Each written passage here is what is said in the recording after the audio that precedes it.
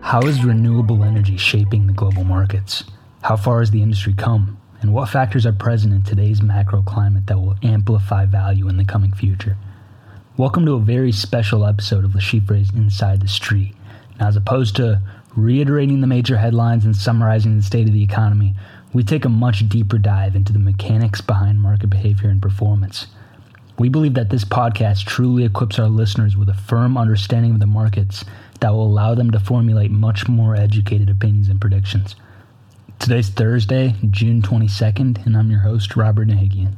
Today I'm joined by a very special guest, Oscar Arenas, our head of industry research.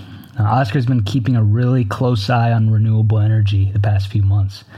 So Oscar, it's no secret, the past few months or so have been pretty hectic for this space, and I'm sure you have a lot to speak on.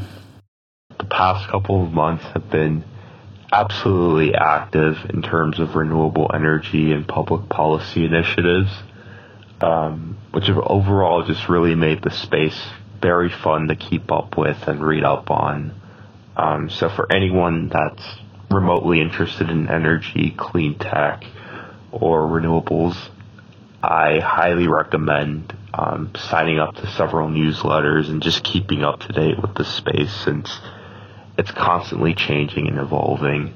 But I guess for our listeners, I just wanted to start with an overview of renewables. High level, what did the space look like a few years ago coming out of the pandemic? That, as we know, was just the period that was defined by rock bottom interest rates.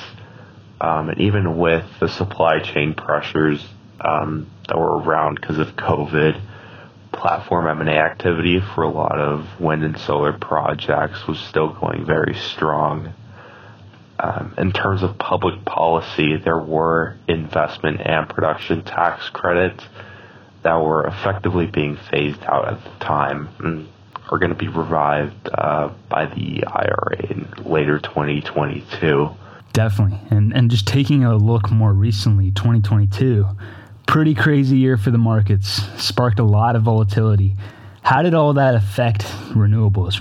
To fast forward to early 2022, that's when we had Russia invade Ukraine and really solidified that need for the European Union's energy independence. And back home, we effectively have the Fed raising interest rates to quell some of those spillovers from the Russia-Ukraine situation, including those double-digit CPI prints, which effectively raised the cost of capital for a lot of renewable project developers. Steel prices also went up, and some of the critical minerals used in batteries were effectively a lot harder to source due to those geopolitical issues going on. So during all that economic uncertainty and volatility in the markets, did we see any events that sort of created more incentives around clean tech investing? In August, the Senate passes the Inflation Reduction Act, which effectively extends those tax credits and allows for more incentives for clean tech investments. And as for the near term, given rising costs of capital and lingering labor and supply chain constraints, it's very likely that a lot of banks like CohnReznick Capital and Marathon Capital are going to see a lot more tax equity types of deals due to the IRA, and also more minority platform investments from strategic acquirers. What are some more themes that you see being pretty active in the space currently? The other big theme in the space is carbon capture and battery storage technologies, which are both slated to grow a lot due to the IRA. Most recently, Steve Eisman from The Big Short came out on the podcast and basically came out saying that he was long the U.S. grid infrastructure because of how much strain there's going to be on our existing infrastructure if we were to go fully electric.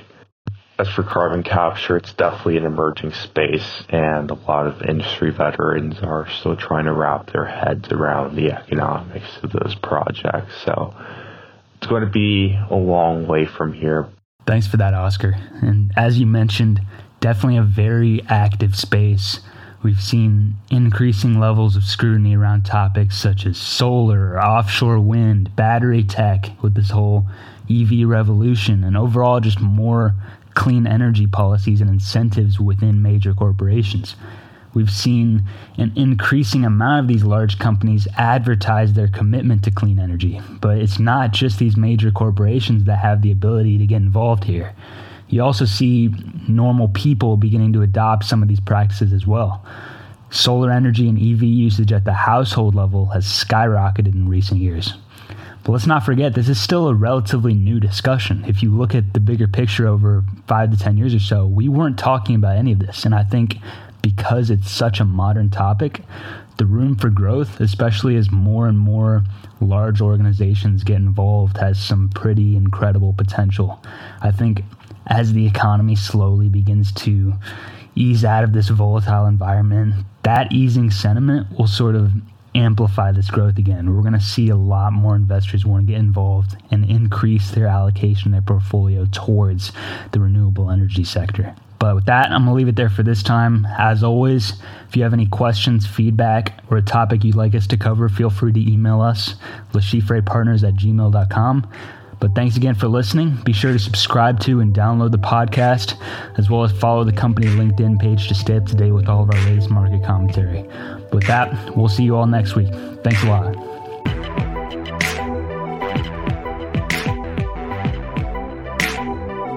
This material is published solely for informational purposes and may not be copied or recreated in any way. This podcast is not an offer to buy or sell any investment product and takes no liability for being incorrect about events that may occur within the markets. Remember that the financial markets are subject to change and past performance is not an indicator of future results. It is important to conduct your own research and carefully evaluate any financial decision prior to acting on it.